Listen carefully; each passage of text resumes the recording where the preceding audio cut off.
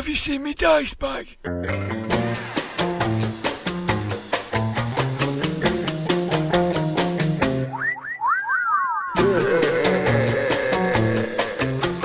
Grognard Files. Hello, my name is Dirk the Dice, host of the Grognard Files podcast, where we talk bobbins about tabletop RPGs from back in the day and today. This is a little something extra dropping in your grog box. On my birthday at the end of March 2019, I had the best present that anyone could ever wish for. I got to play a game of Stormbringer, which I'd not had a chance to revisit since episode 5, when it was the featured game. I was very kindly asked to record a session by Red Moon Role Playing, an actual play podcast that specialises in the macabre.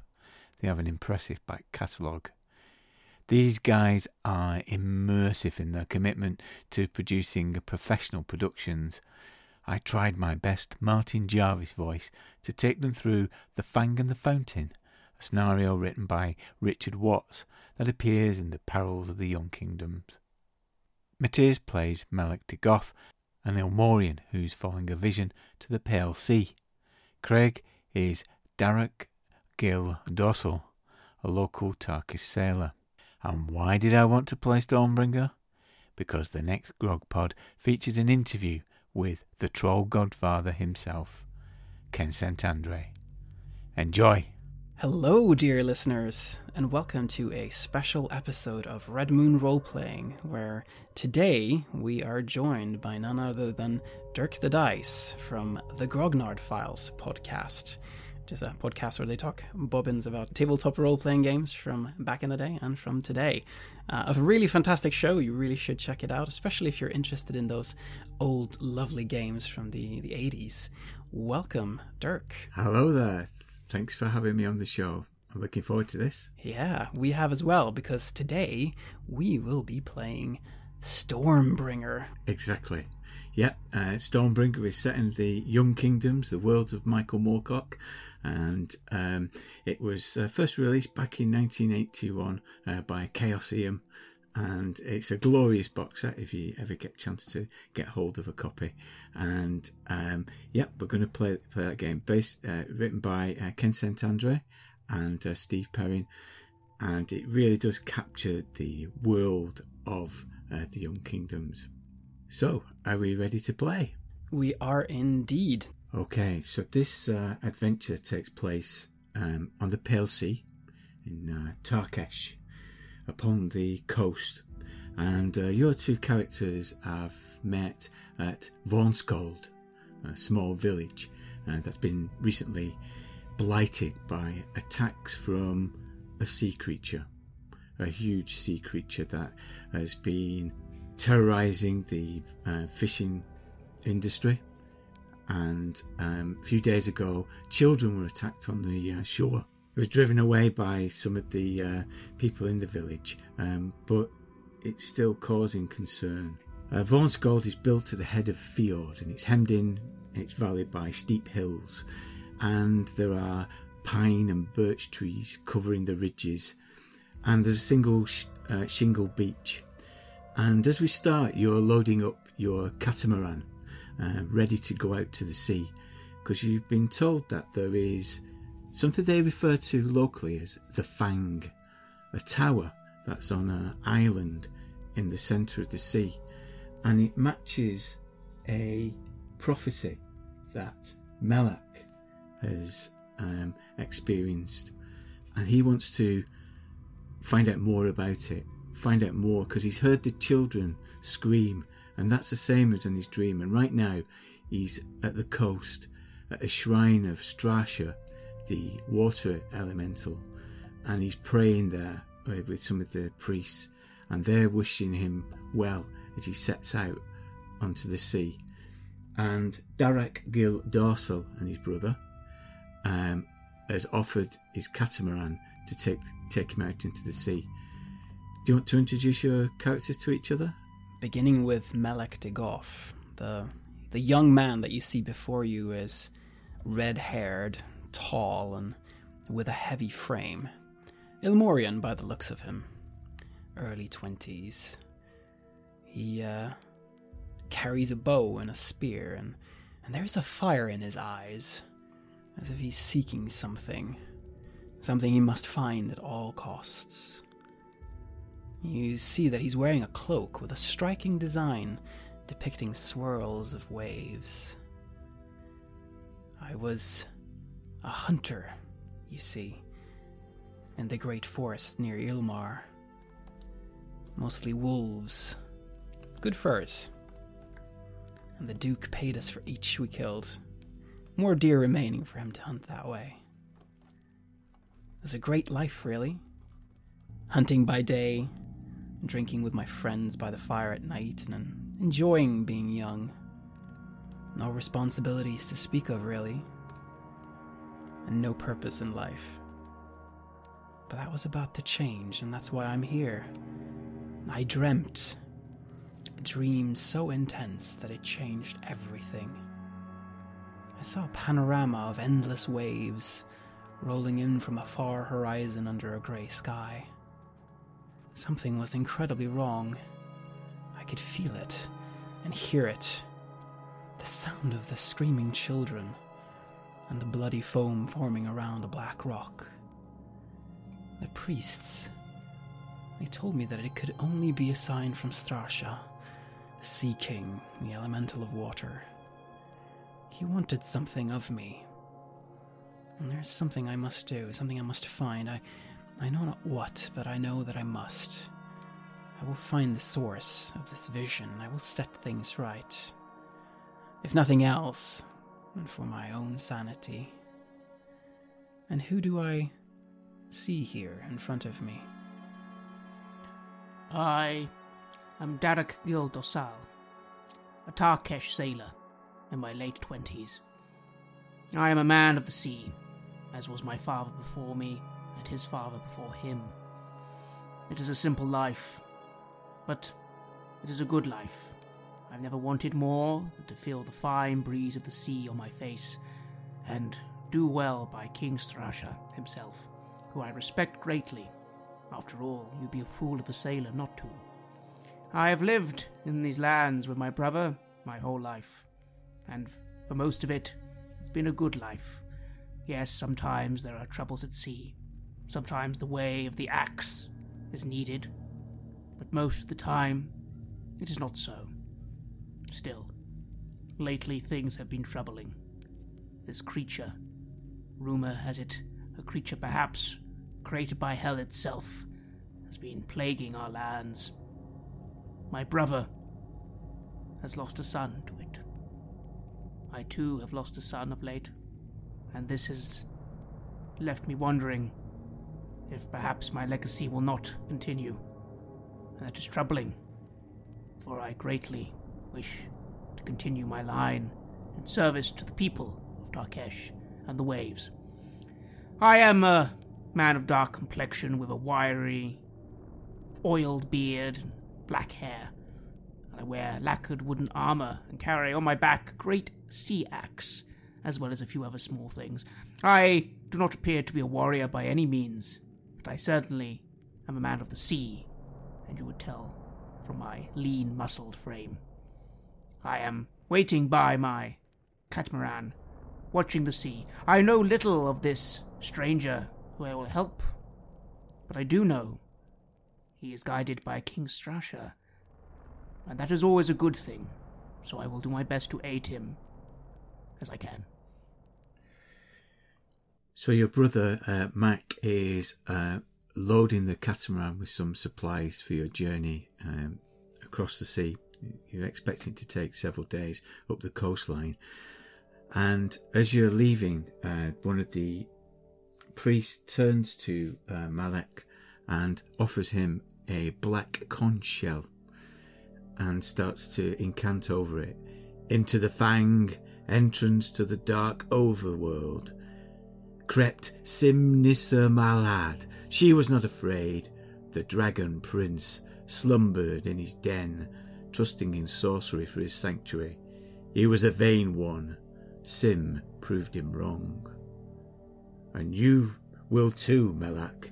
And he passes you this conch shell and explains that within this conch shell there is bound an elemental, a water elemental, a gift from Strasha, and should you need to call upon Strasha, blow into the conch and you'll be assisted. I humbly accept this, Conchal. Thank you, priest. Thank you. I will follow the visions wherever they take me, and I will defeat this thing. I will stop what is happening here. I thank you for this item. I think it will be of great use. And I bow and yes, move towards the catamaran, towards my guide and his brother. Darak, give me an intelligence times 5 roll. So I think that would be 50% for you. 24. So when you hear this incantation, you're aware that when they refer to a dragon prince, it's not referring to a dragon. It's referring to Melbournian sorcerer or warrior that may have occupied this place, this tower that you're approaching. You weren't aware of that before, but you're aware of this island, and it's a rugged island of jet black basalt and a steep-sided crag out into the sea. But you know that it's a treacherous journey to get there, not least because of this monster that is in the sea. I look to the sea and frown heavily.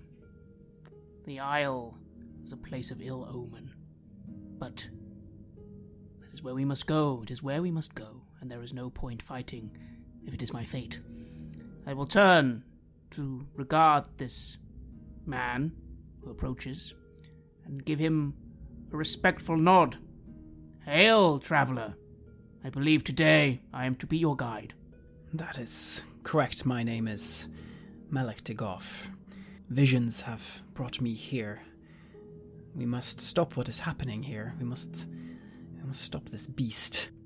I raise an eyebrow as I remark, you think these visions will lead you to a way of stopping this fell beast, do you? I believe they come from Strasha himself. I believe he has selected me as a vessel for his will. I have a purpose here. You see me with a sort of crazy look on my face, almost like I'm really believing in this divine mission that I'm on. Yes, very important. Have you sailed close to this island before? I am indeed familiar with the Dread Isle, although most of us avoid it.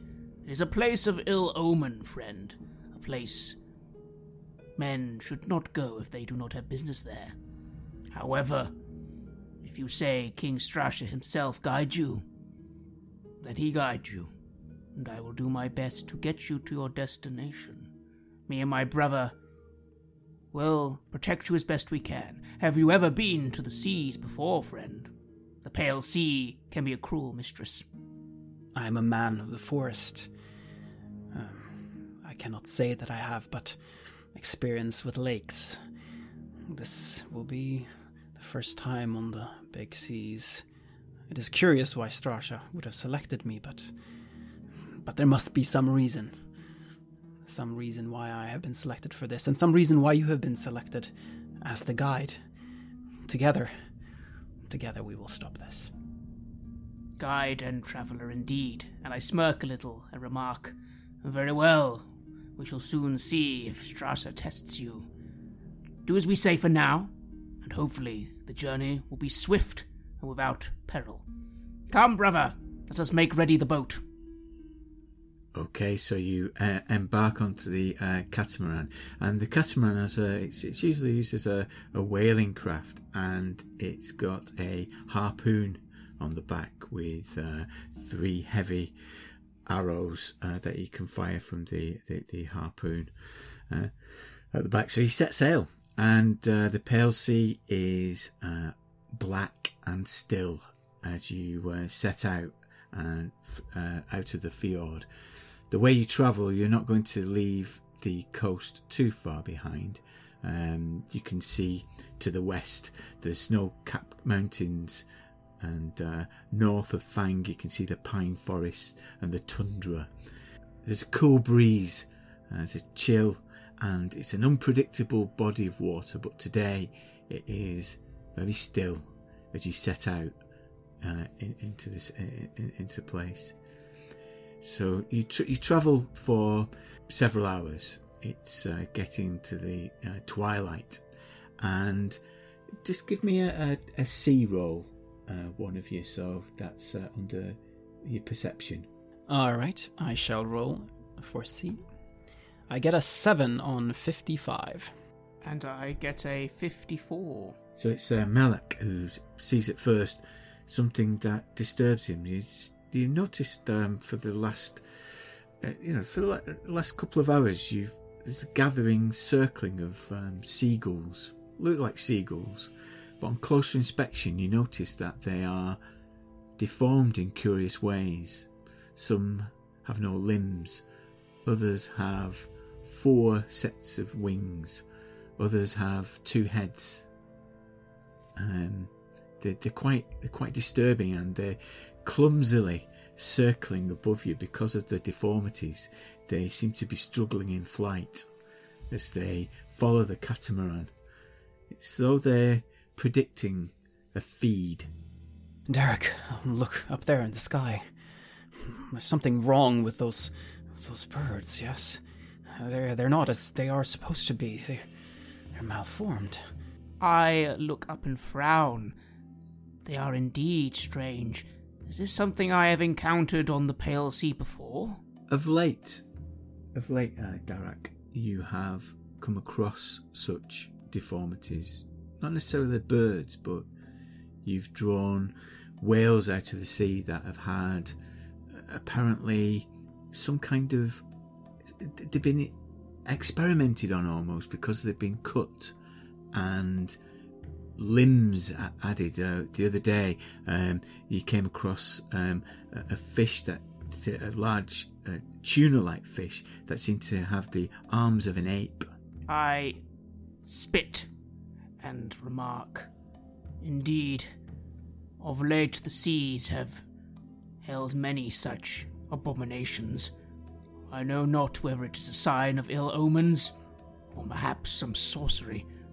I know not. We must be on our guard, friend. Watch those birds carefully. I shall, and I bring out my bow, just in case. I mean, they're just small birds, but there's something very wrong with them, and having my weapon ready makes me feel better. And I go to my brother, and I simply remark, may King Strasha guide us and protect us on the waves, brother. This is an ill omen. What do you think? He starts sobbing. He's got one steel eye that he looks up and says, we're reaching the end of days, brother. I can see only ahead grief and suffering. Ahoy!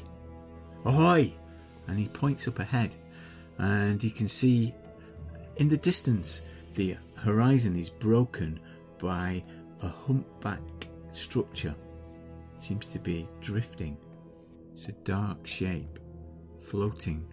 It's about a mile away. I frown and quickly move to the forefront of the boat. I wish to get a closer look at whatever this object is. Okay, do you want to roll a C again, using your perception skill? I believe that is 10? 0. 000 is 10, isn't it? That's 100. Is it? Oh! That's oh no, it's the opposite. It's the worst possible roll. That's a fumble. So Derek becomes alarmed by it because you think that it may be some kind of creature up ahead. I frown a little and remark, quick! Ready your weapons, this could be something approaching. Hurry! And I rush to get my sling ready and sort of get myself in a stance. I try and start directing the boat away from colliding with this thing, which I think might be coming towards us. Someone should man the harpoon, yes? It looks big. I have no experience with a harpoon, so I'm sort of looking at the brothers and hoping that they will take that job. Mac stands and he says, "I will take this, hunter. I know what I'm doing." And he starts to wind and make the harpoon tense, which means that Darak, you'll need to control the catamaran and start to navigate it. So if you want to roll your navigate roll to get it into a good position. 19. That's good. So you catch a wave and send it on one of its sides and manage to maneuver it round so that it's facing it at a good angle. Malik, do you want to give me a perception roll, a C roll? I shall indeed. And I roll a 43 on 55. So as you square up to it now that the catamaran has adjusted, you notice that actually this is the hull of a boat. It's a boat that's floating. It's upended and upside down, and it's just drifting. I hold my hand up to the brother, to Mac. Hold it! It is no creature. It is a boat. It's the hull of a boat. It seems to have run into some ill fate. Something has happened here. I move up to the side of the boat to try to see what has happened to it. If we can make out if it has been collided with something or has been ripped to shreds or what has happened.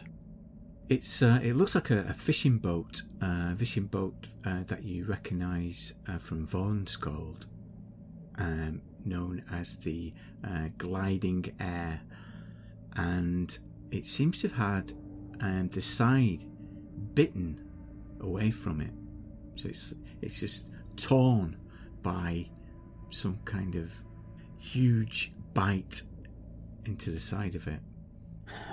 I think the harpoon may have been a sensible idea, though. Look at that bite mark there. What kind of creature could do something like this? Have you seen anything like this in the waters here? Anything that could do something like that? I asked the brothers. I sigh a little as I look closer, a little annoyed at myself for mistaking a boat for a sea creature. I must clearly have been distracted by the omens. And I remark, this looks like the work of what we call the shield. That is what we are calling the beast that plagues our lands these days, although I have not seen it myself. What do you think, brother? It looks like the creature that has brought tragedy upon us all. It looks like these people have fallen foul of the creature too. And I sigh and take to a knee and offer a little mutterance of respect to whoever fell here and now no doubt serves King Strauser himself under the waves. And I remark to Malik, this is the creature that you say you saw in your visions, or you believe could be destroyed. As you can see, it causes nothing but suffering and woe to our people. Then it must be stopped. But we must find the source of this, and the source of it, I believe, is around that island, that black rock. Let us make our way there. I nod and immediately go back to getting the vessel ready to move. I do not wish to linger here any further. I don't think there's anything worth taking, and to be honest, it's disrespectful to take from fellow sailors in these circumstances. And so, I try and set us again on the course to the Fang. So you set course, and Malak, before too long, it's getting dark now, and you can see something that looks familiar. You can see the horizon, a still horizon, the Black Sea, and in the centre of it you can see a mass of black rock, almost like a tusk coming out, a twisted tusk coming out of the sea. About 200 feet high, a spire piercing the sky, I look at this sight and I suppose I pray, I recite a poem. Waters of the sea, thou gave us birth, and were our milk and mother both. In days when skies were overcast, you who were fire shall be the last. Sea rulers, fathers of our blood, thine aid is sought, thine aid is sought. Your salt is blood, our blood you salt, you blood the brood of man. Strasha, eternal kind, eternal sea, thine aid is sought by me. For enemies of thine and mine seek to defeat our destiny and drain away our sea. And then I look towards the island and I look to the brothers. We are here now. Indeed, and our time has been good. But wait a moment. Refresh yourself, as I quickly go to collect a little bit of the rations I would have packed on board our vessel. Salted meats, and of course some water to refresh. I will collect the food, help myself a little, and say, "Come, friend, partake of something to parch your thirst before we venture further." I thank you. We will need our strength. I expect that whatever we will face here will not be an easy match. We may not return from this. You are aware of that, right? I sort of look to my brother for a moment and seem a little melancholy. I look to the sea itself and say, "That is what fate dictates. Although I confess, friend, it would cause me grief, not for my own life, but for those we leave behind." As you're speaking, you can feel a great swell of the sea, and the catamaran seems to lift. Both of you give me a balance check, so that's under your perception.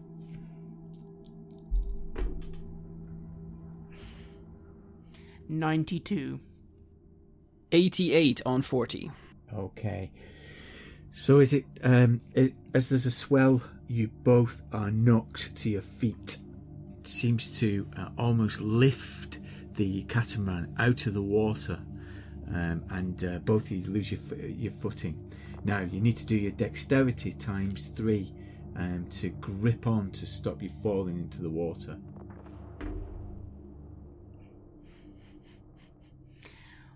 Well, I can tell you with a 67, I definitely do not pass that test, as I completely am taken surprise by the sudden movement of the boat.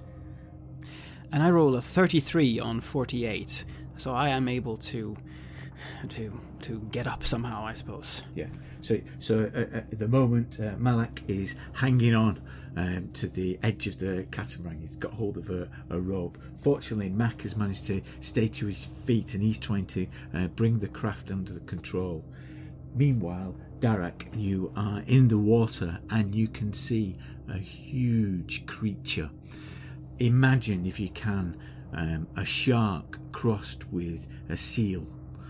A great white shark crossed with a seal. It's grey with a snout, but with its mouth lined with triangular teeth, and it moves at speed towards you.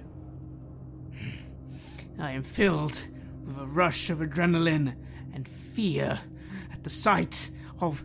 Is this the shield? Maybe. It certainly looks like a creature from hell itself. I realize if I do not get out of the water and back onto the boat now, I could be joining my son sooner than I thought, and I will do everything I can to quickly scramble back onto the boat. So give me a swim roll. Oh, I got a 71 on 70. The sea is in pulsing waves as this thing is starting to circle the craft, and it's going to start heading towards you. You've got one more attempt before it's going to take a bite at you. Indeed, and it's at this point I simply cry out, "Brother! Friend! The shield! The harpoon! One of you, quickly!" And thinking that perhaps I can distract the creature, I try to make it towards this harpoon, seeing that Mac is busy steering the craft. I did see what he was doing, so I will try to shoot at the thing and buy my friend some time. Okay, so you've got some experience with the bow, so I'm going to say that you've got minus 25% on your normal skill, because this is a bit of an unusual contraption. Excellent. Well, and then I shall roll. I will have a 50 to roll under. I move the harpoon and I put this creature in my sights, and I press the firing mechanism, and I roll a 4. A 4? Wow, so that makes that a critical hit. So with critical hits, it means that you roll the damage and double it. And for this harpoon, it's 2d10 plus 2. 2d10 plus 2. Then first we roll the damage, and look at that. That's 2d. That's 2 10s and plus 2. So that's 22 times 2. That's 44 damage. Okay, so where have you hit this creature? I must have hit it straight in the eye. If it has eyes that are visible, it must have been a very sensitive spot like that. I can scarcely believe that I would have been able to hit. This is the first time I've used a weapon of this kind. I thank Strasha for his guidance. Obviously, he's with me.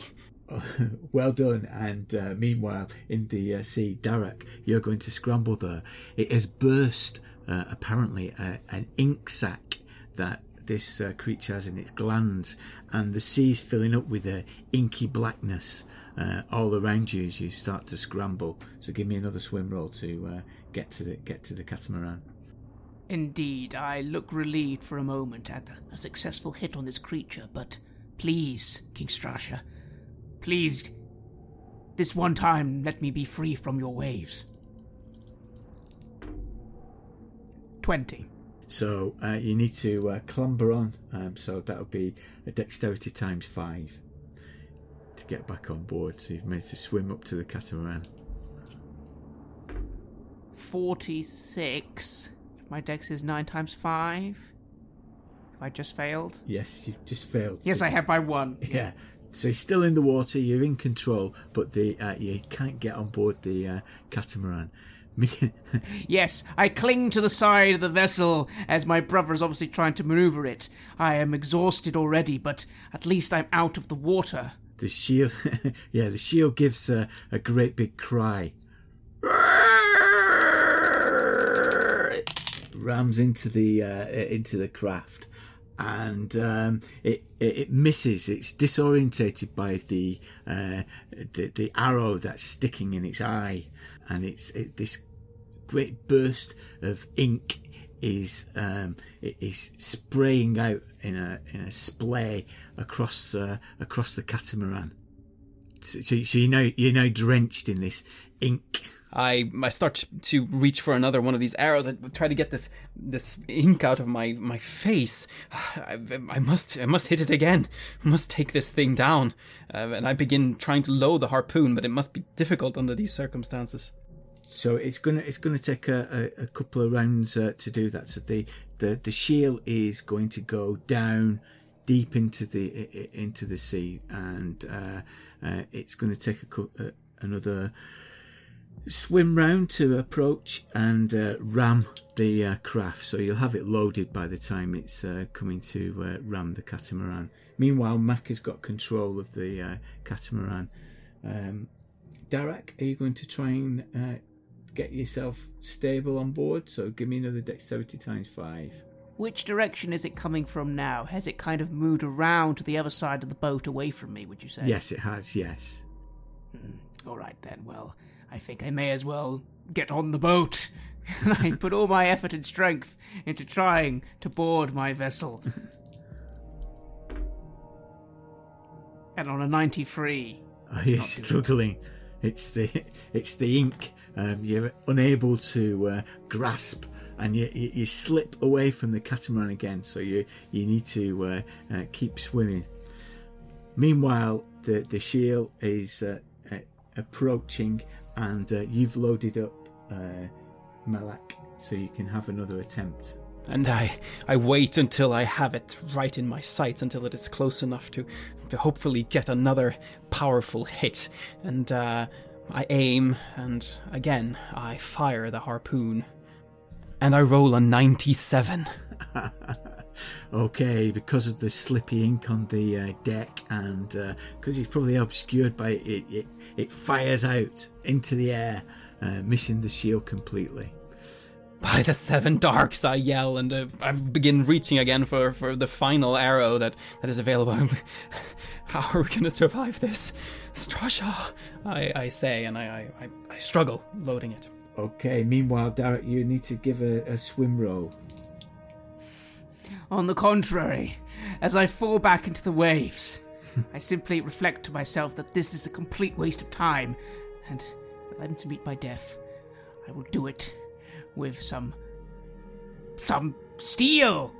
I'm going to try and get my dagger out and swim. Where is the beast? If it's coming towards me, I am going to face it. Nice, I like this. Good. Okay, so it's going to try and ram the craft, which it does do. So we'll sort that out at the moment. So it hits the side of the catamaran, and it inflicts some damage onto the boat. But let's see whether Darak manages to attack the creature. Yes, I sort of swim towards it as best I can and yell loudly, trying not to, get water in my mouth. Fell beast! You have wronged my people. You would come and claim my soul, then do it, but you will not find me an easy meal. And what do I roll? Roll a dagger. You've got an attack of 70, haven't you? Yes. 21. 21, so it's a hit. So it's 1d4 plus 2 damage. 6 damage. Okay, so done maximum damage, and it's going to say that you've got the location where Malak has hit, so the dagger goes in there, and it seems to inflict pain on the creature. But it's still going, and it's going to go deep under the boat again, having inflicted damage. So half of the boat is now capsized. So both Mac he managed to cling on. So can you do your balance, please, Malak?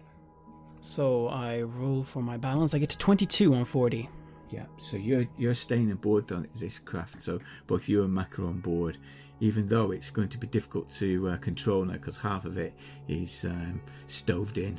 I look to the harpoon, and I think this is never going to work. This is never going to be enough. This beast, it is more than simple steel can take. And I look to this conch, the one that I received from the priest. I'd hoped to use this against something else. Surely this is not it. There must be something else awaiting. But I blow it, because otherwise we will not make it to the island. Okay, so the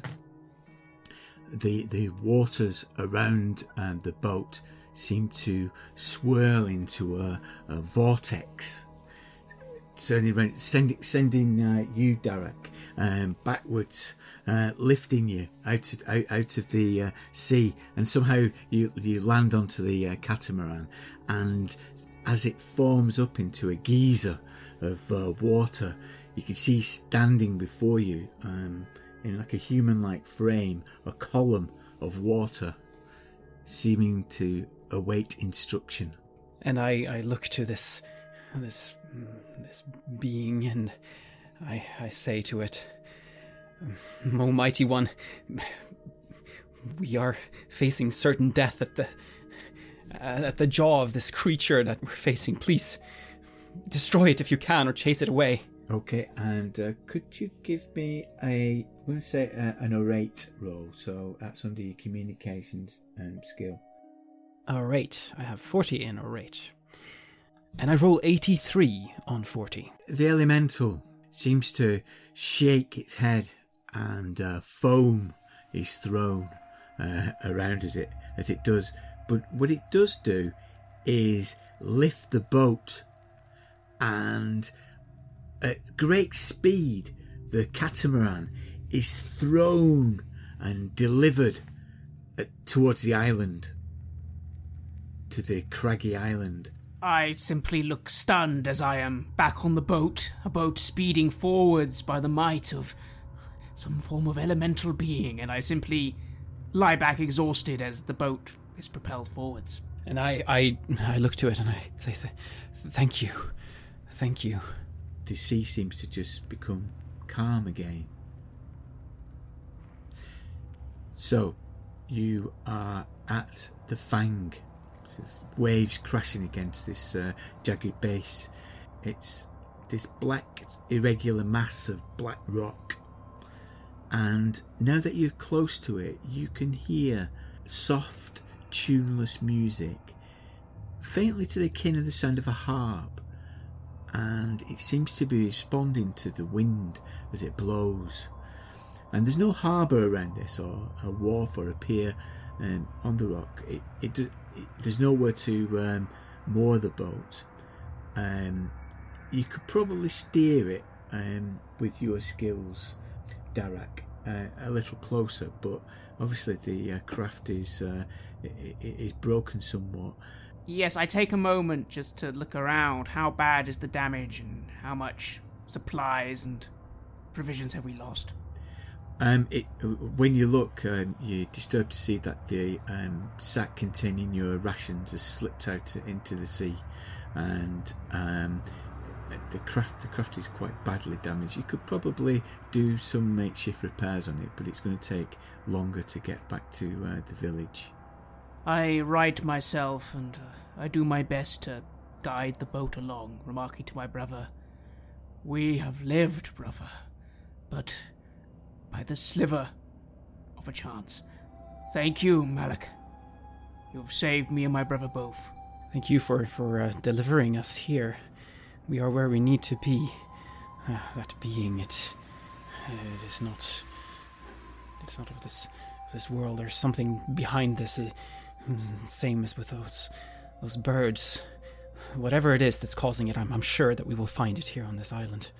I just nod and begin trying to guide the boat a little closer safely, thanking King Strasha that, while he gave me a test, I somehow came out unscathed.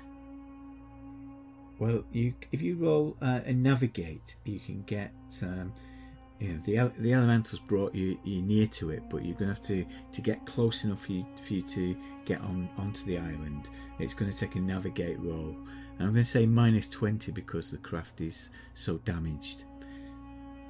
Well, I get 23. That's a success.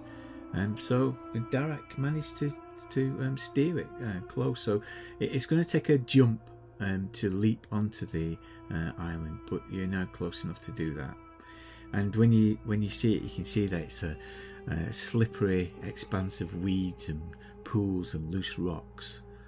As we're about to make this jump, I worry that the rope may have also been washed away, but there would have been some rope on the boat. Is there anything to maybe make this a little safer? Yes. Fortunately, Mac always has a spare rope attached to his belt. You don't become a whaler by not having enough rope. Soft silk rope, very strong, suitable for carrying on a belt. Mac, let us try and tie ourselves to one of the rocks so this jump is a little less treacherous. So are you going to lasso? Yes. Okay. Let's do that as a tie knot. 5. It's beautifully done. Derek creates a lasso from this silk rope, and he manages to find an outcrop, a pointed obsidian outcrop, and he's pulled it tight so that the catamaran is fastened. And I remark, "See, I am not completely new at this, despite my earlier performance." So because of that, I'll give you plus 20% onto your jump roll to get across, because you've got a bit more of a stable platform now. I hold up a hand, remarking that I'll go first, to make sure it's safe. And yes, I will jump with 20% added on, which is good because I got 55. So you land at the other side onto the island, into a rock pool. Before we go any further, I take a quick look about me. What can I see? Are there any dangers afoot? There's nothing there. You just see this great big spire looming above you. So you're on this rocky outcrop that forms the base of this spire, but there's nothing except the mutated seagull circling it. It is a fell place. Still. Malik, come, your turn. Brother, perhaps you should remain with the boat. What say you?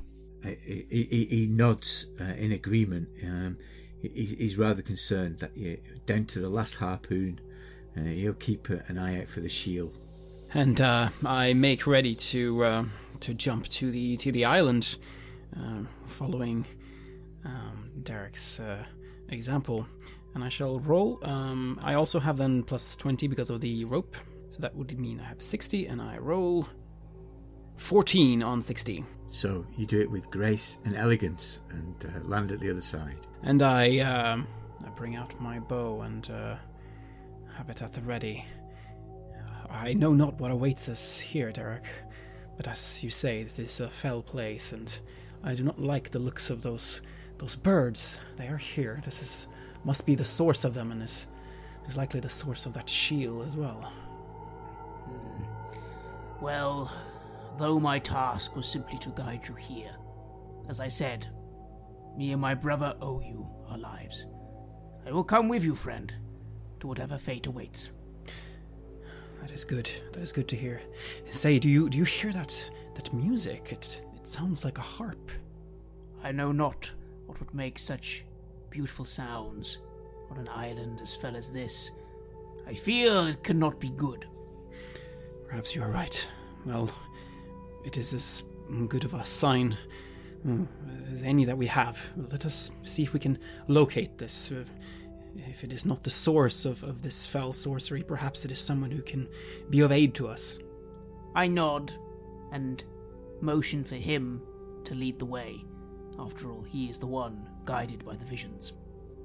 And I shall do so willingly.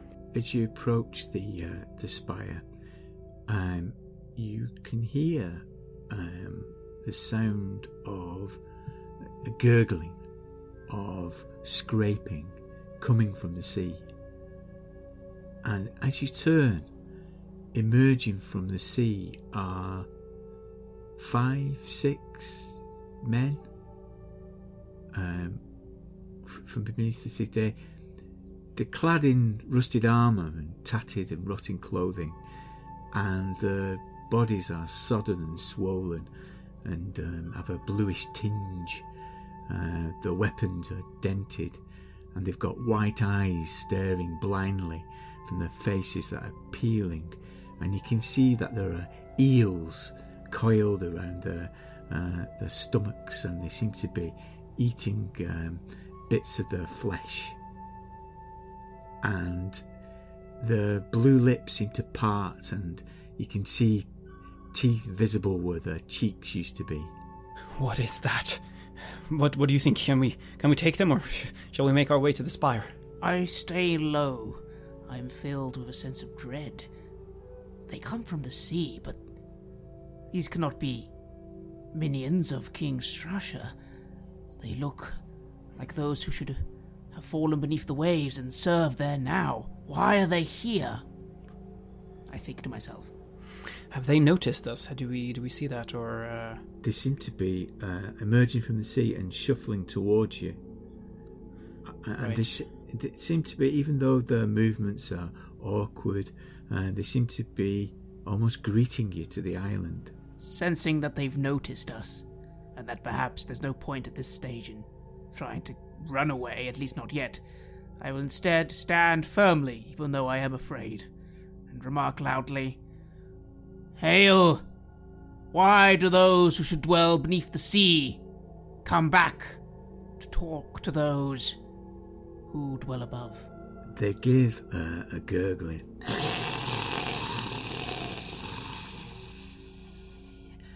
And if you give me a memorise roll, Darak, let's see if you find these people familiar.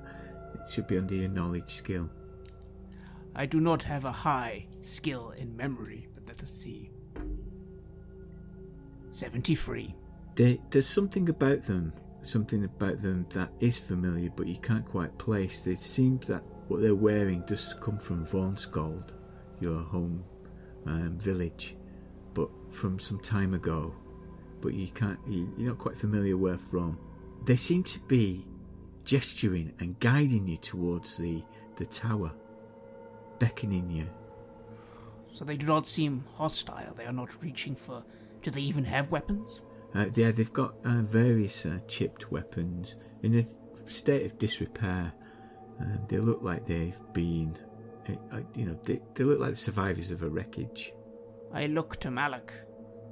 I know not what the dead want with us, but they do not go for their weapons. Perhaps we should simply let them be and continue. They want us to go to the Fang, after all, it seems. It does indeed seem that way. And then perhaps we can avenge them. Perhaps they have fallen to whoever is there. Perhaps they are dead because of them. I nod and remark, if you are not our foes, we shall go to the tower. It is our goal, our fate. If you do not try to stop us, we shall leave you be. The leader seems to open his mouth and a mutated sardine falls from his lips. And he seems to be leading you down into an alcove, a crevice within the Fang. Then shall follow. They know this place. We do not. And yes, they do not seem hostile. And we can certainly use all the allies that we can get on this god-forgotten island. Yes, I shall follow my new friend, always casting a weary glance at these dead men. But perhaps they do seem familiar. Are they fellow seamen? Maybe. So there's a doorway outlined in the rock, and when they touch it, it comes open, and they open it towards them, and this leader bows and bids you to enter. I look at Derek with a little bit of hesitation at first, but then I just go, well, they are from the sea. Perhaps Strasha has sent them as well, or helps guide them. I shall trust them, and let us see where they're taking us, and I move into this opening. I shall, before following, offer these men a parting bow myself, and a gesture of goodwill to fellow sailors. Okay. So you enter, and it smells in this darkness, and you can see that there's splintered slivers of bone and water-worn scraps of flesh in this place. And the door closes behind you, and you can hear tumblers of locks closing. It appears there will be no turning back this way, my friend. I believe you are right. Perhaps that is for the best. Now we have but one choice, and that is to finish what we started. No escape. I look around. Is there any way forward? Any way further into where we have come? So it leads round, and it seems to be a dead end. It's covered in moss. There is no way out of this place. It starts to dawn upon me. What? I desperately start looking around. There must be something. We cannot be trapped here. You can see above that there is a steady trickle of water coming through some of the crevices. Can I perhaps climb up then? Is there any way to scale these rock walls? Yeah, they're very slimy and slippy, but I'll say that you've got a chance. But it's unless you can give me some method that you're using, it is going to be at -20. Well, I do look myself and take heed of some of the rope that I would have brought with me, just in case. And I will try and see if I can use the rope in any way, if I can see anything I could tie it onto, maybe throw it up. It could be safer, friend, to at least use the rope to climb than simply scale the slimy wall with our bare hands. Is there any way to create some kind of a grappling hook, perhaps? I have a javelin. Perhaps we could tie the rope to that if there would be anything to hit it against, but I do not see anything like that, do I? It's very dark up there. Let's see if we can do a C. All right.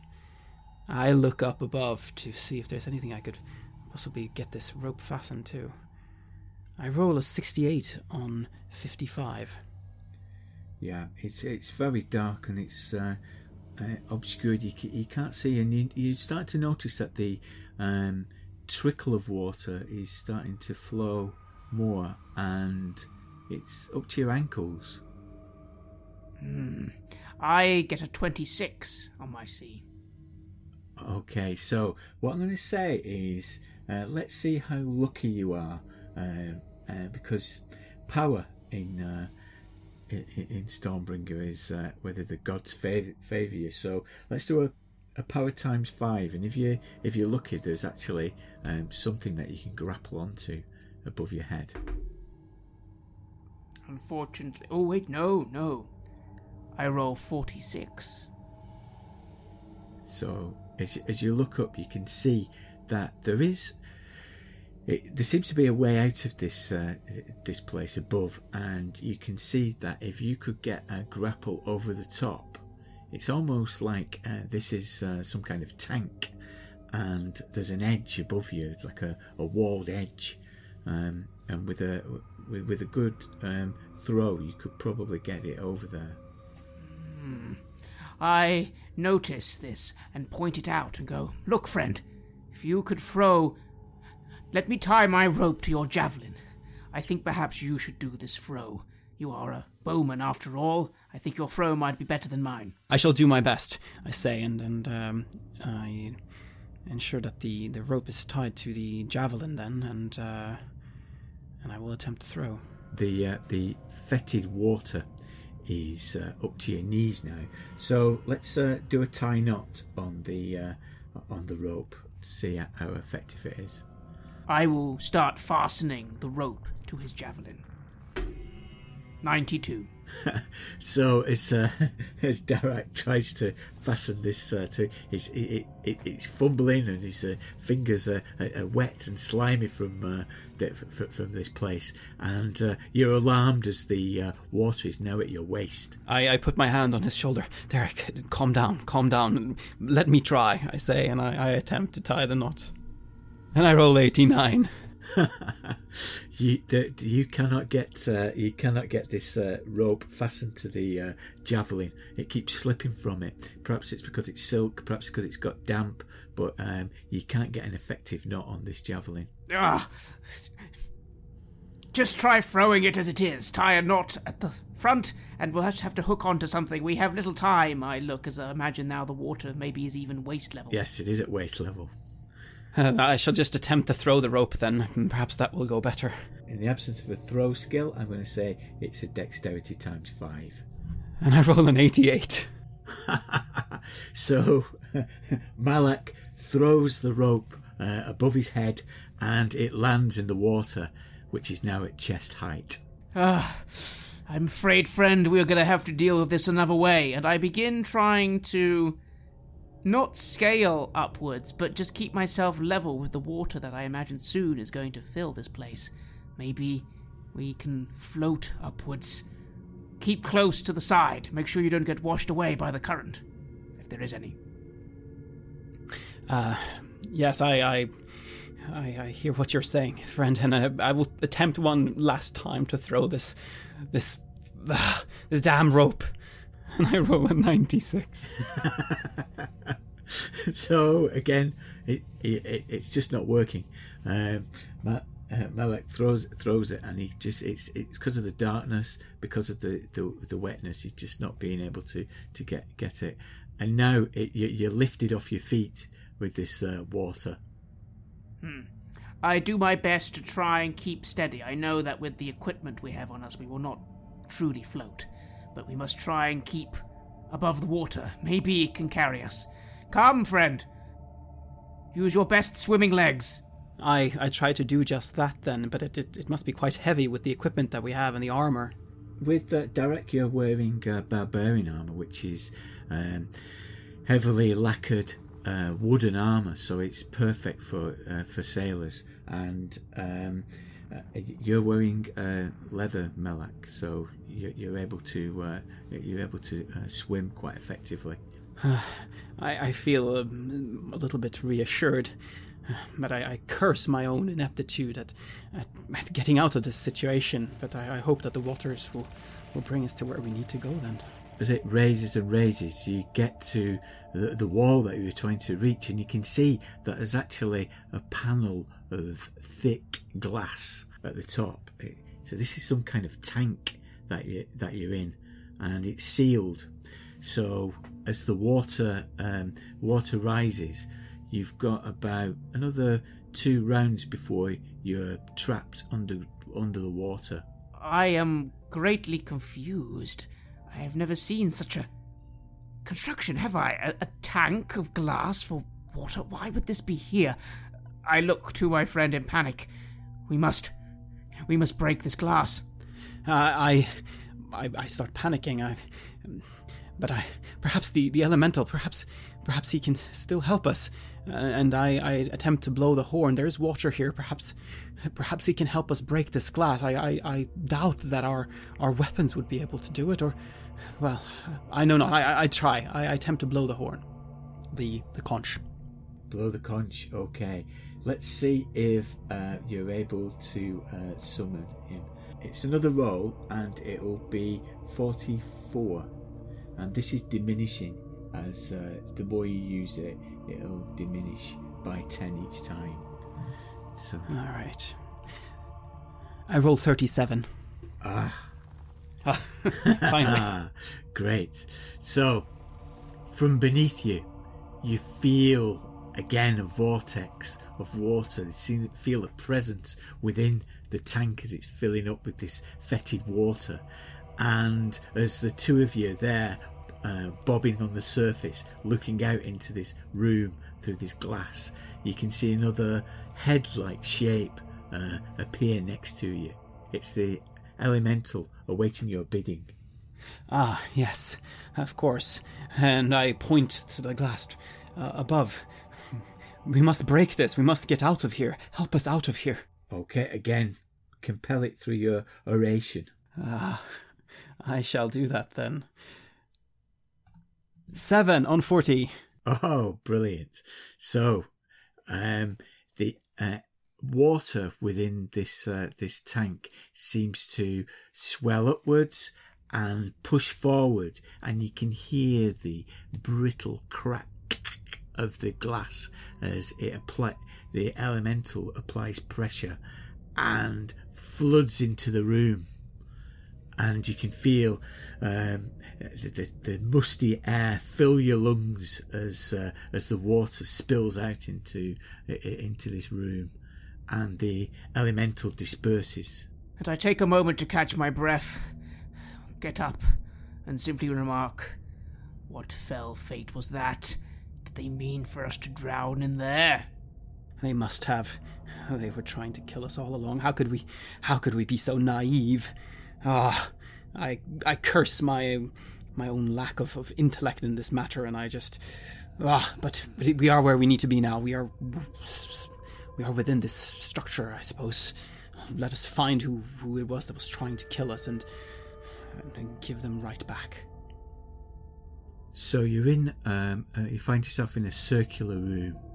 There are tallowed candles burning around the edges of the room, and to your alarm, it is filled with tanks and cages filled with foul abominations, homunculi, two-headed monkeys, seemingly mixing with each other, and they see you and they shriek in their cages at you. There's also another tank facing you, a wide tank, and there seems to be something moving within the tank. I try to make out what is in the tank, if it is some kind of beast, or is it someone like us that has been trapped in here? It looks like a coiled, silvery eel. That's coiled round or something, but the water is green and stagnant, and so it's difficult to make out the shape, but pressed against the edges, its body, its silvery body. Does it look mutated like the other animals here? Do you want to get closer? Yes, I want to get closer. I want to see what this is.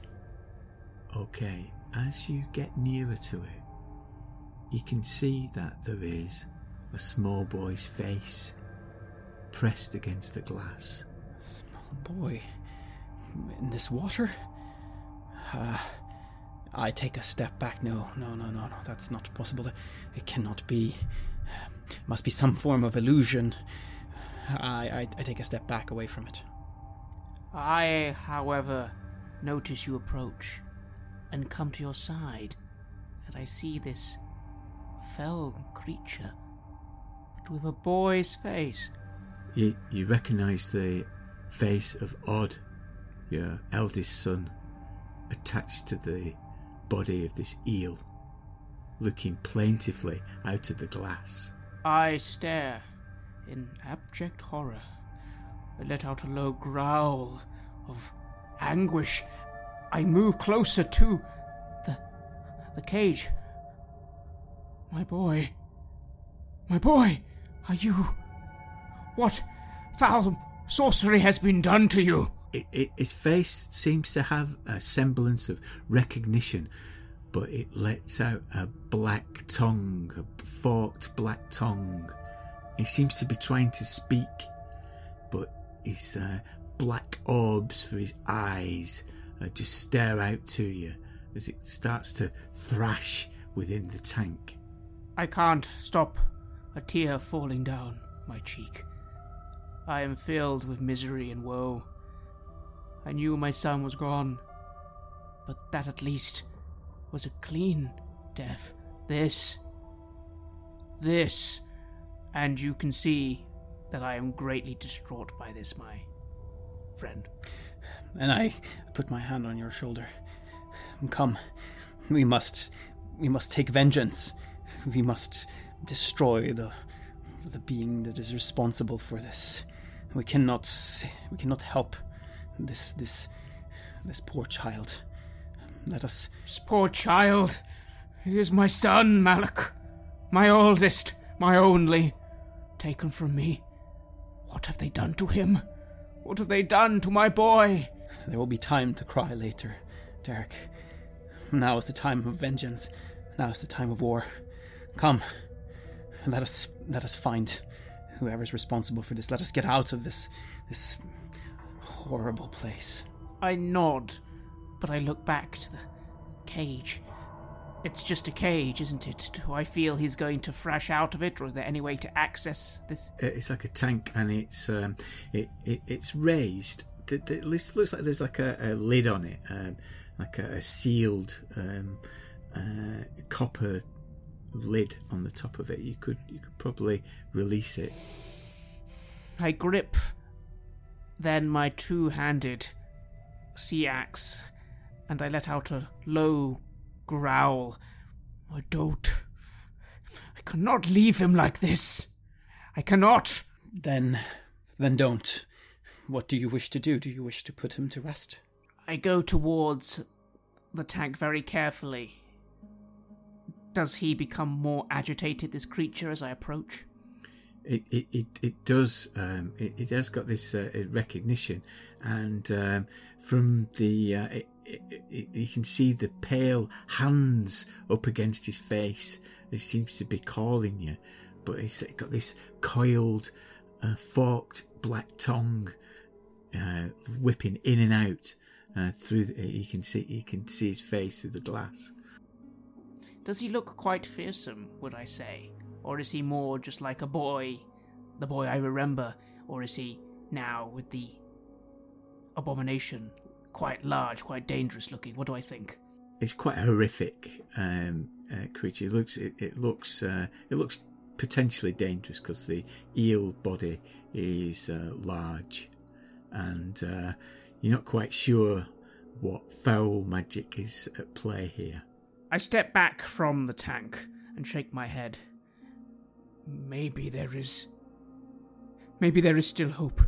No. Let us continue. Let us continue for now and save our strength for what might lie ahead. I say this seeming very, very torn. There is always hope. Perhaps we can convince whoever's responsible for this to reverse what has been done. Well, they are obviously skilled at some form of foul magic. Perhaps there is a way to reverse it. We can only try, because what else is there to do? I nod, remark to the creature aloud. I will do my best for you, boy. I swear it, by King Strasher himself. Come, let us move forwards. So the way out of this place is there's a stairwell, circular stairs going upwards, higher into the tower and downwards. When you look up, it's to a doorway that's apparently locked. You go down, you can see that it's into an open space, though you can't see the detail. Going up would be preferable, yes, if we can somehow find a way to open this lock. Do you have any tools that we could use, or do I? I am skilled at picking locks, somewhat at least. Yeah, you have some tools, some various little tweezers and little bits of iron and pins that you could use. What do you think, Derek? Shall we try to open this door and go up? I simply nod. Yes, I realize that my friend is not in a very good emotional state right now, so I just proceed with my plan and I begin trying to pick the lock. I roll 85 on 50. And the lock is intransient. It just doesn't seem to move.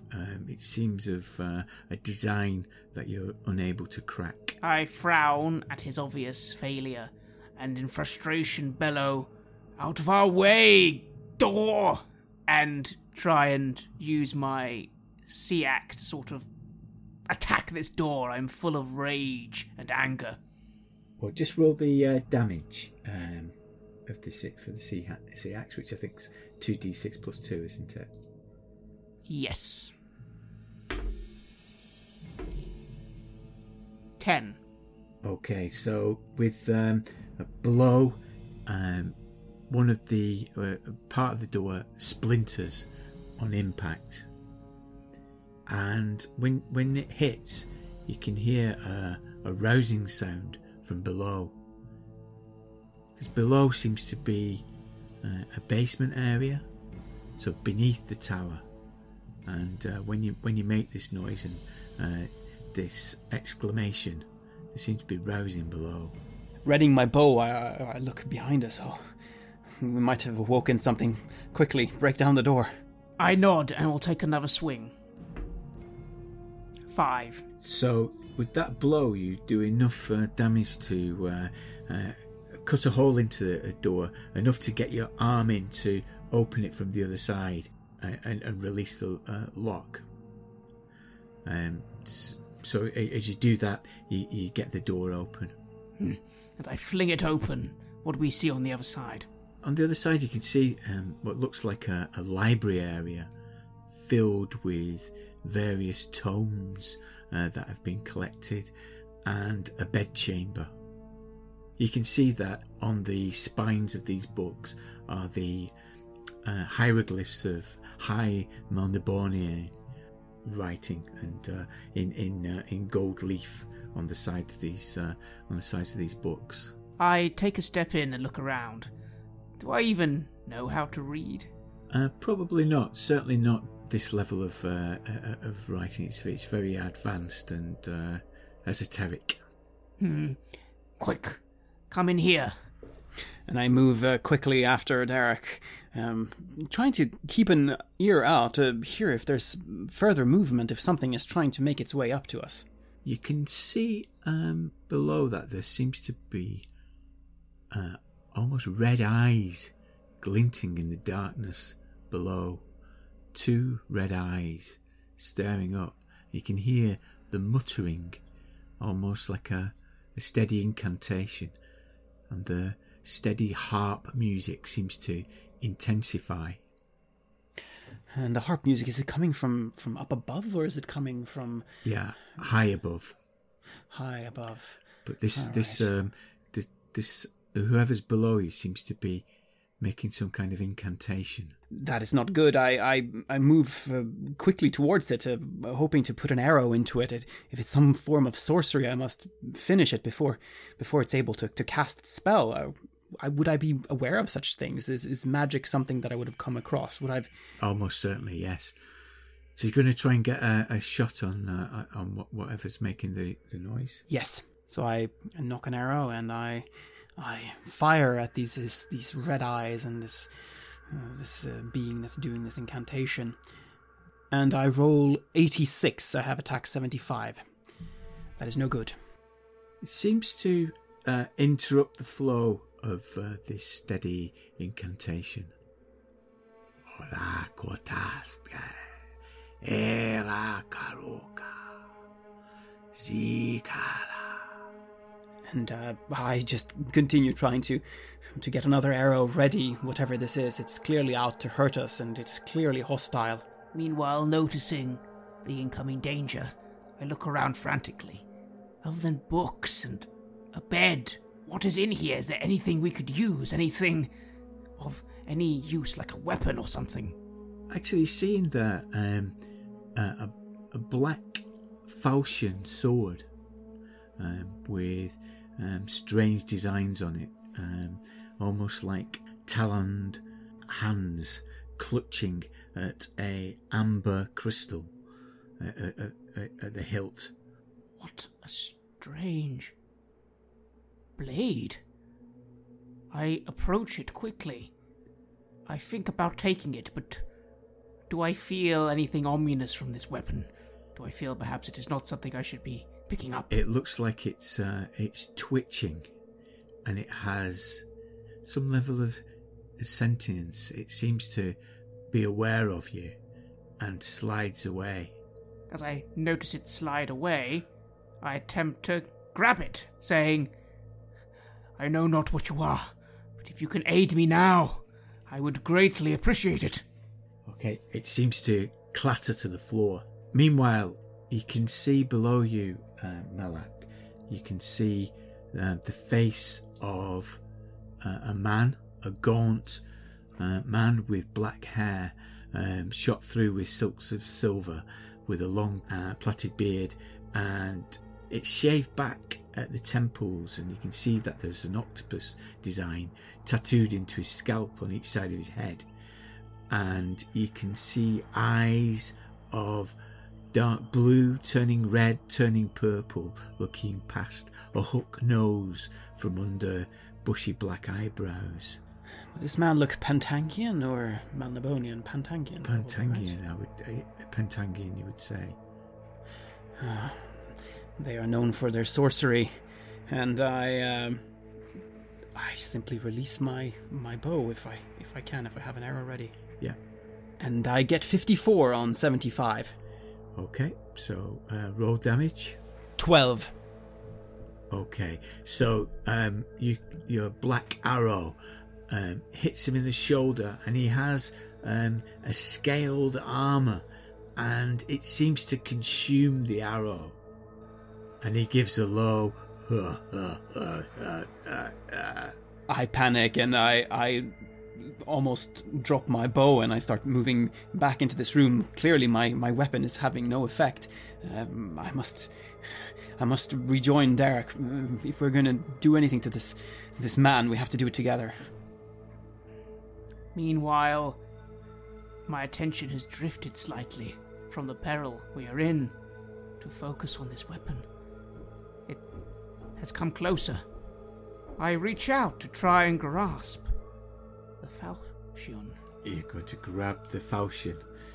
Okay, so when you touch it, you can feel strength surge through you, and you seem to see the face of your son leering at you again in your mind's eye, and you feel an overwhelming, consuming power. And I take in a deep breath, and I embrace this power. I understand not where it comes from, but perhaps I care not, for as I see the face of my son, I am filled with anger and rage. I turn to Malik, I turn to the door, and I bellow out, "Sorcerer, you will pay for what you have done to my son and our people. Ah!" And I will charge past Malik down the stairs. Okay, so what's your power? Your power is 11. Sorry. Yes. Yes, 11. Okay, so you need to roll under 35 to resist the demon taking control of you. 43. Okay, so you can feel the surge of power, and you do have some control over it. So you go towards this sorcerer with the and begin to attack. Okay, as you approach him, you notice that he has a trident that seems to have seems made of muscle, and on each of the heads of the trident there are small faces with teeth, like piranha-like teeth. So that's his weapon. So as you come forward, he's going to try and attack you with his demon trident, but he misses, so you get to attack him. And we'll say it's the same as your sea axe. So you've got 75% chance. Right. Oh, 89. I swing and miss. So he starts to retreat down into the basement of the spire. Seeing what's going on, I grab the conch again. I'm not sure if our elemental friend can help us anymore, but surely now is the time to use it. I attempt to blow it again. So you've got 44% chance of him being summoned this time. And this time I rolled a 64. It seems absent to your command, so it's going to be 39 next time. You can keep trying, but each time it'll diminish by 5%. So Darak, you're in the room with your son staring out at you from this tank. You've got this demon sword in your hand. You're only partially in control of your own actions. What are you going to do? The sorcerer's gone down into the cellar. I barrel after him. I refuse to let him go, yelling, "You have taken too much from me. You will pay back. You will pay back in blood or service." Okay, so strike him with your sword, and I'll give you plus 20 because he's turned round on you. 43. Okay, so that's a hit, and this sword will do a ridiculous damage. It does 1d6 plus 1 plus 3d3. Why don't we make it just 2d6? So let's make it 3d6 plus 1. Yes, I'll do that. So 2d6 plus 1. So 7 damage. 7 damage. Again, as it hits this armour, it seems to almost consume the pain. It gives a little scream as the armour's hit. But he's unflinched, the sorcerer, as he continues his descent into the basement. Back to you, Malak. And I see no other choice here. I again blow the conch, and this will be the last time I attempt this, and then I need to try something else. And I roll an 87. It is no use. Strasher is not listening to you yet, but you've still got a chance, 34% of calling upon it if you really need to. Okay, Darak is now the sorcerer Caragtiel has gone into the basement. So you're going to follow him down? I see no other option. I don't understand, though. If he has this protection, why does he run in the first place? Maybe I need to strike somewhere else. I will try and strike him in the head, and I will continue my assault. Okay. So you walk into the basement, and what you can see is, again, a circular room, and in the middle of it there is an eldritch sign, an 8-pointed star painted into the onto the ground. There are various implements and tools and canisters surrounding the outside of this place, and there is a sea pool in the middle of the room. And it seems to be come from the outside. It seems to be a way out of the spire, a large sea pool. So as you enter, you can see that there's the results of various experiments. Flensed skins are pinned against the benches, and there's a wretched smell. Make your attack. And just as I am about to make my attack, and I take this seed in, I simply remark, "You, all the fell horrors, they come from you. Why? Why do you torment people so, fell sorcerer?" And I make my attack. Make your attack. 27. Oh, 27. Okay. It doesn't try and parry, so you do your damage. So it's 3d6 plus 1, we said, didn't we? 8. Okay, that's a good hit, but again, it doesn't seem to penetrate his armour. I think at this point my rage almost feels abated as I am striking and striking at this foe and nothing seems to work. I step back a little, letting that question I just asked linger in the air as I stare at this fell fiend. This is my experimental room. I welcome you. You will be my next piece of work. Oh, will I? I'm afraid that I would rather see both of us in the very hells before I aid you with anything, sorceress, bastard. And I start looking around. A room full of experimentation. I understand none of this, but is there anything I can... That symbol. What would happen if I struck at that symbol? You can try that. See what happens. I do. Okay. So let's do a power times a times 4 roll. Let's see whether you get some assistance. 40. I think that just does it. It does. So as you this sword that's waving around in your hand that you sort of have control over, you clatter it into this symbol of chaos, and there seems to be an intensification of the harp noises above. And I look and say, "What? What is the infernal music you play here? What is its purpose?"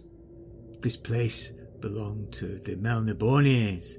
They leave sweet music, but now it is my lair, my laboratories, and I welcome you.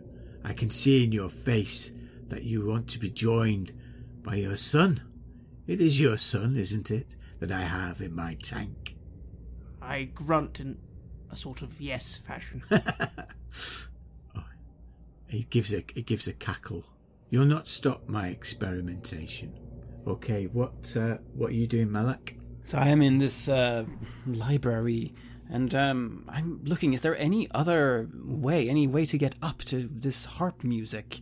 Or anything else I can see in here? Or is it just the library or the basement?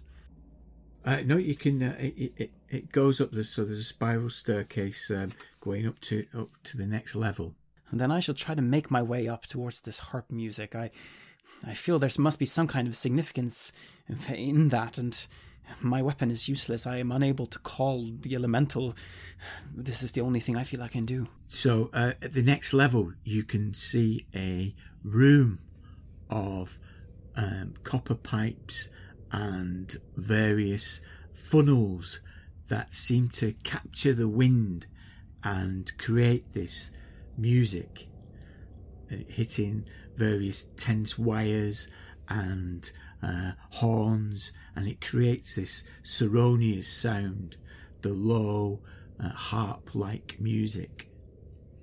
And from this place, it's like a lookout tower. You can see. Give me a C roll as you're looking out. I get a 37 on 55. You can see that the shield is approaching the tower. Somehow this music has summoned it, and you see its arch back leap up and down below the fang, below the tower. There's pipes and tubes, you said here, that are picking up the wind. Perhaps if I were to blow the conch here, perhaps the sound that I make here could be amplified somehow. I think to myself, and I will give it a last attempt. I like your description, so I'm going to let you add your power to this roll. All right, my power is 8. Yeah, so you can add it to the 34. All right, that gives me to roll into 42 then, and I roll an 8. Okay, so where is the elemental going to appear? Where do you want it to appear? Wait a minute, you said that the shield, it is headed towards here. It is headed towards the island. Yes. Is it possible to get it to strike at this pool, to come at the sorcerer, perhaps to get it to attack its master? That sounds good. So you're going to shout this through the pipes. Yes. I like the sound of that. So what I say to your orate skill, you can add your power again. All right, that would give me 48. And I roll a 12. Okay. So back in the basement, Darak, you've hit this strange symbol, and the sorcerer is going to attack you with its demonic trident. It's like a thing made of sinew and muscle, and it's coming towards you. So you can either dodge or parry this. I will dodge. Okay. So it does, and he hits. So you need to roll your dodge. I roll my dodge, and it's 67. Just making it. Okay, so this screaming trident comes towards you, and you manage to dodge out of the way. You can see that the sea pool is bubbling up with a kind of power, an energy that you can't understand. There's like a great swell of waves and a plume of water. The sorcerer seems perturbed by it. Okay, so what are you going to attack? Noticing that he seems bothered, I think, is this my friend above? Is he perhaps fulfilling his destiny? I know not, but maybe I need to get this fell being into the water. I am going to attack, but the goal is not to damage. The goal is to try and force him back into the pool itself, try and make him lose his balance and fall into the water. So a knockback. Okay, so your strength and size combined, an average of it would make it 12. So you need to go against his, which is 16. So you will need to do that. You need to roll under 30. 17. Oh, Very good. So, as the sorcerer lunges towards you, you push forward, and this great plume of water rises, but it doesn't seem to be attacking. Malak, are you doing anything from the top of the tower? I yell out through these horns to take your revenge, attack him. I try to speak to the shield somehow. Okay, so you're barking these orders out, and it's bellowing through the horns across the sea, aided by Strasher and the elemental. The elemental seems to have a presence in this basement, but the having fallen backwards, he's going to try and have a final attack with his trident. So this purple trident comes towards you, and are you going to try and dodge again? Yes. Okay, and then he's going to fall backwards after this. Sadly, I get 98. 98. So that's a fumble. Not only do you actually slip, so he's going to do some damage. But it's not too bad. It's 14 damage. So roll on your barbarian armour to see how much of that is absorbed. None, because I get 1 minus 1. Oh, so the trident seems to go underneath as you're pushing him backwards. It goes underneath your armour and does 12 points of damage. So you've got hit points of 14. So you roll on the major wounds table for this, I'm afraid. 87. 87. Okay. It takes out your right leg, and this thing shatters your femur as it bites into his leg. But he's falling backwards, and just at that moment, the elemental propels the shield into the room. Its great big gaping jaws coming towards the sorcerer. So it's going to try and attack the sorcerer. And it not 6, which makes that just short of a critical, I'm afraid.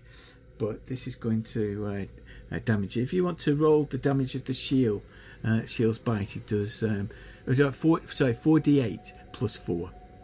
That is 30 damage.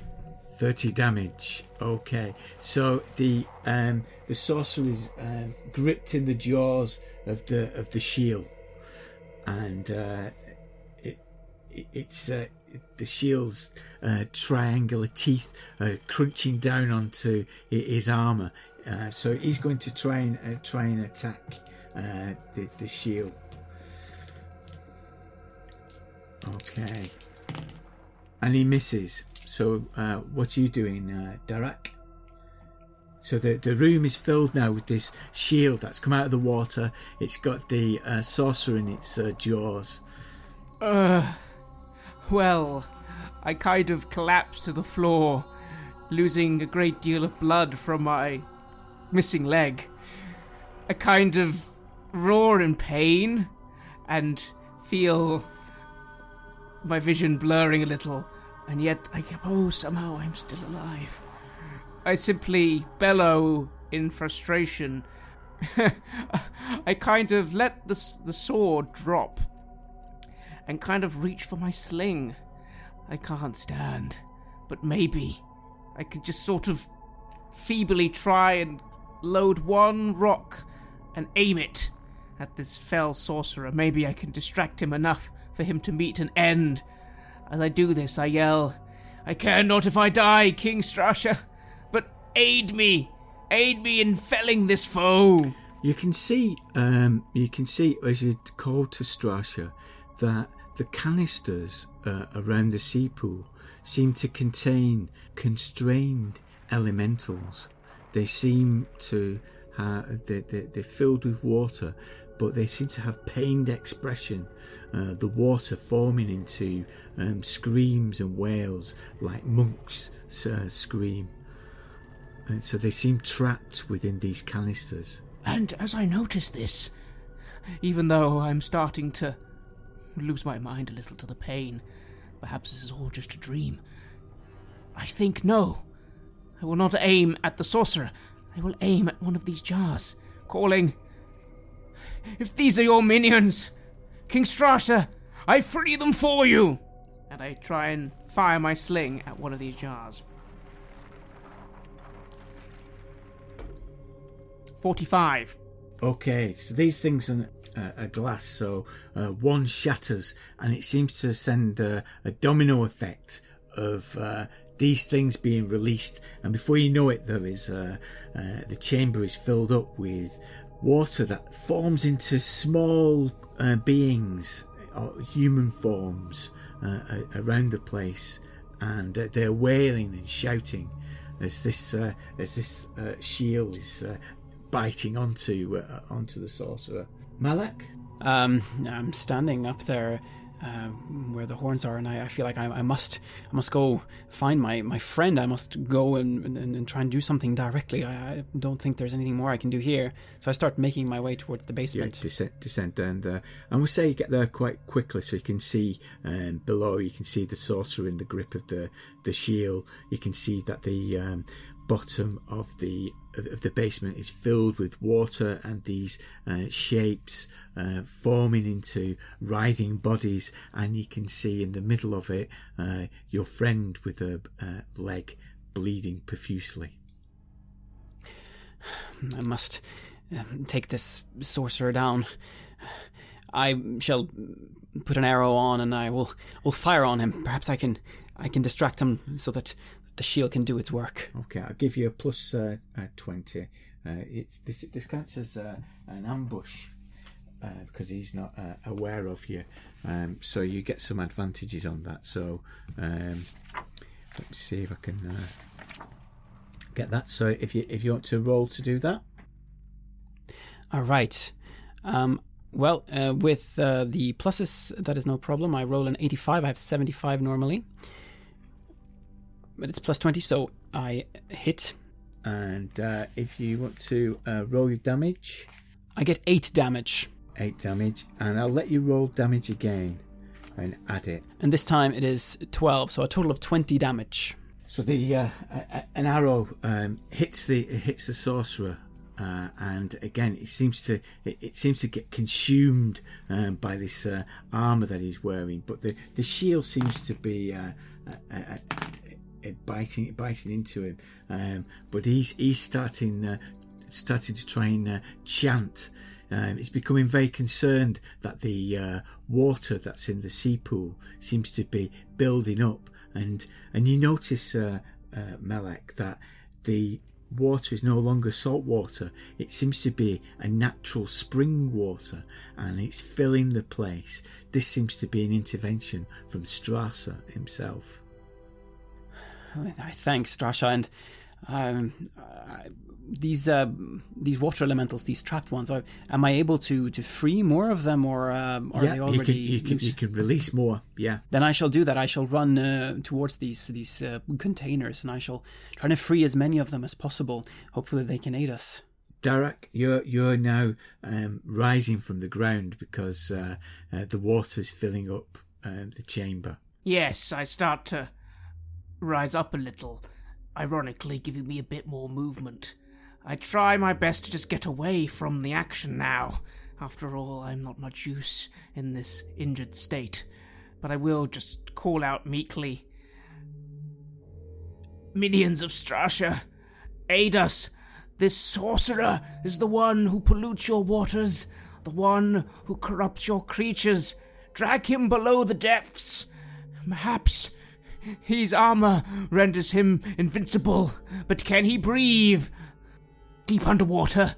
Let us find out." It's what you're seeing is as the water, this magical water, this fresh water, is reaching contact with the sorcerer, he is losing his power. The armour that he's wearing seems to disintegrate almost. It becomes like ash as it touches, and the sword that you have in your hand becomes like a rusty pool and dissolves. Well, I'd let go of it, but seeing it where it was start to dissolve and fade away, I can't say I am totally distraught. Still, this is good. I will try and, floating as I am, grab hold of something like a table to steady myself, and seeing this armour fade away, try once more with my sling just to fling a rock at his head. Yeah, okay, do that. 71, however, as it misses, for I simply get bobbed by the water. Okay, and Malak, now you can see that his armour's disintegrated. This is the chance. This is the time. Finally, one of my arrows will bite into his flesh, and I fire one straight at him. So the highly tense bow pulls back, and the arrow... And I roll a 44, meaning that I hit. Roll the damage. And the damage is 10. 10. Okay, and it penetrates. So do a major wound table, because he's no longer defended by his armour. That would be a 25. Okay, so it buries deep into his shoulder, and you can see that there's blood pumping out in an arc from his shoulders. This thing, and the shield is biting down on him. This is looking very impressive. Okay, so up to you, Darak. You're now floating, sling in hand, and you can see that Malak has just released this arrow from the stairwell. And I will once again try swimming a little in his direction to the stairway, and again just sort of try and throw a sling at this creature. 48, which is a hit. It is a hit. Roll the damage. 2 damage. 2 damage, and is that for the shield or for the sorcerer? For the sorcerer. Sorcerer. Okay. The sling shatters his skull as he lets out a final wail, his power dissolving with the contribution of Strasser and your attacks. The sorcerer is no more, and he's swallowed whole by the shield. I see this, and I feel elated. I feel joy, but then I feel fear. What's going to happen now? The basement is rapidly filling with water now. So you need to get out of here. It seems to be consuming the entire place. And then try to get up and try to get out. But how? Was there any kind of windows or anything in the library area? Yeah. Well, at the ground level, you can see that there is a door that will take you out onto the island. Then that's where we go. Well, you go. I would be struggling up the stairs at this point, trying to pull myself up, looking woozy. I noticed this, and I run up to my friend, without whom I would have had no chance at this. Come, we must get out of here. I try to pull him up and try to pull him with me, and we try to take him outside of the tower. So you grab hold of him. He's having difficulty walking himself, and the water is now rising. So you've got 2 rolls to drag him out of there. So it's using all your strength. So give me 2 strength rolls in strength times 5. So I think it's 50%. The first roll is 48. So you barely drag him out of the stairwell and to start dragging him towards the door. Can you get him out to safety? 39. 39. So he's outside, and you gasp air, and you can see that the water is now flowing out of the doorway and starting to consume the place. Up ahead, you can see that Mac has done some repairs onto the catamaran, and he's beckoning you because he can see that there are cracks forming in the in the fang, and the structure seems to be splitting. I look up in confusion, delirium from my wound. I start to laugh. We have toppled the Fang Tower. The sorcerer is slain. Yes. Perhaps my son is avenged. Perhaps now I die. You will live. You will live for him. You will live in his stead. You will go back home, I say, and as I pull him towards the catamaran, we will leave this place alive. Okay, so now are you going to get back onto the catamaran? You need to jump across or somehow get across to the catamaran. Meanwhile, there are rocks falling from the fang as it starts to tumble.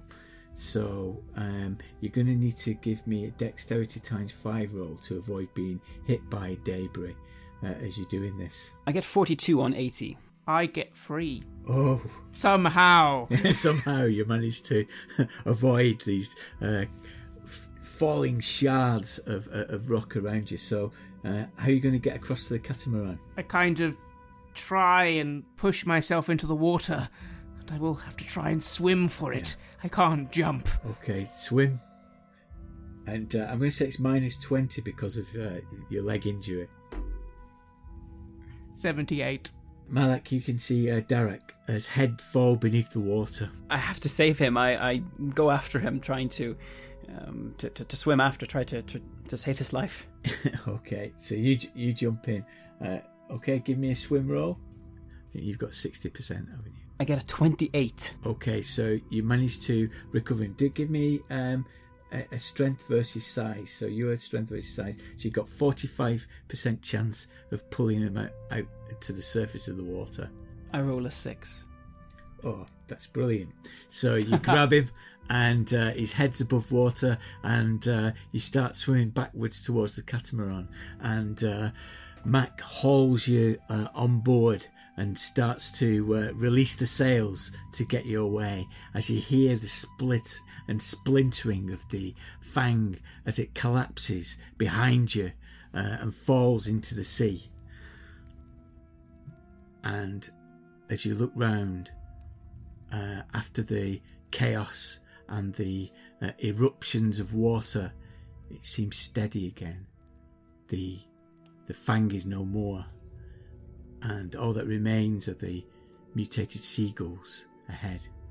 I look to the seagulls above. I look to my brother. I can just see the tower of the fang, falling into the abyss where it belongs. And I just look to Malak, as my wound probably still bleeding out a little. Friend, I know not if I will survive the journey back. Perhaps your efforts will have been in vain, but if I do live, I owe you a life boon. I owe you everything, my dearest friend.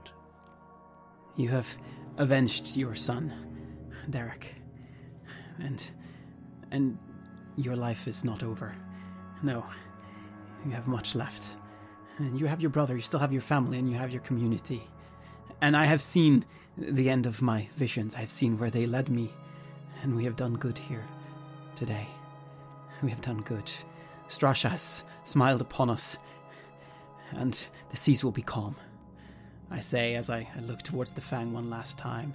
And you can see that where the fang was, the rock seems to rise out of the water, and a plume of fresh water rises up, a spring that would become a permanent geyser of fresh drinking water, and Strasser's fountain becomes a regular point for ships to replenish their water supplies, and the fang slips into obscurity. This is the place of Strasser. You have listened to an episode of Red Moon Roleplaying, where we played the scenario The Fang and the Fountain for Stormbringer. Our GM was Dirk the Dice from the Grognard Files podcast. You can find his show at thegrognardfiles.com and wherever podcasts are found. Stormbringer is based on the world of the Young Kingdoms and the saga of Elric of Melniboné that was created by Michael Moorcock. The Stormbringer RPG was published by Chaosium in 1981. The music was made by Ager Sonus and was used with permission from their label Cryochamber. You can find more delicious dark ambient at cryochamber.bandcamp.com or their YouTube channel. If you want to support Red Moon Roleplaying, do check out our Patreon. The show would not be possible without all the generous support we are getting there. You give us so much energy, help us cover our costs, and open up time to record and edit. From the bottom of our hearts, thank you. See you again soon.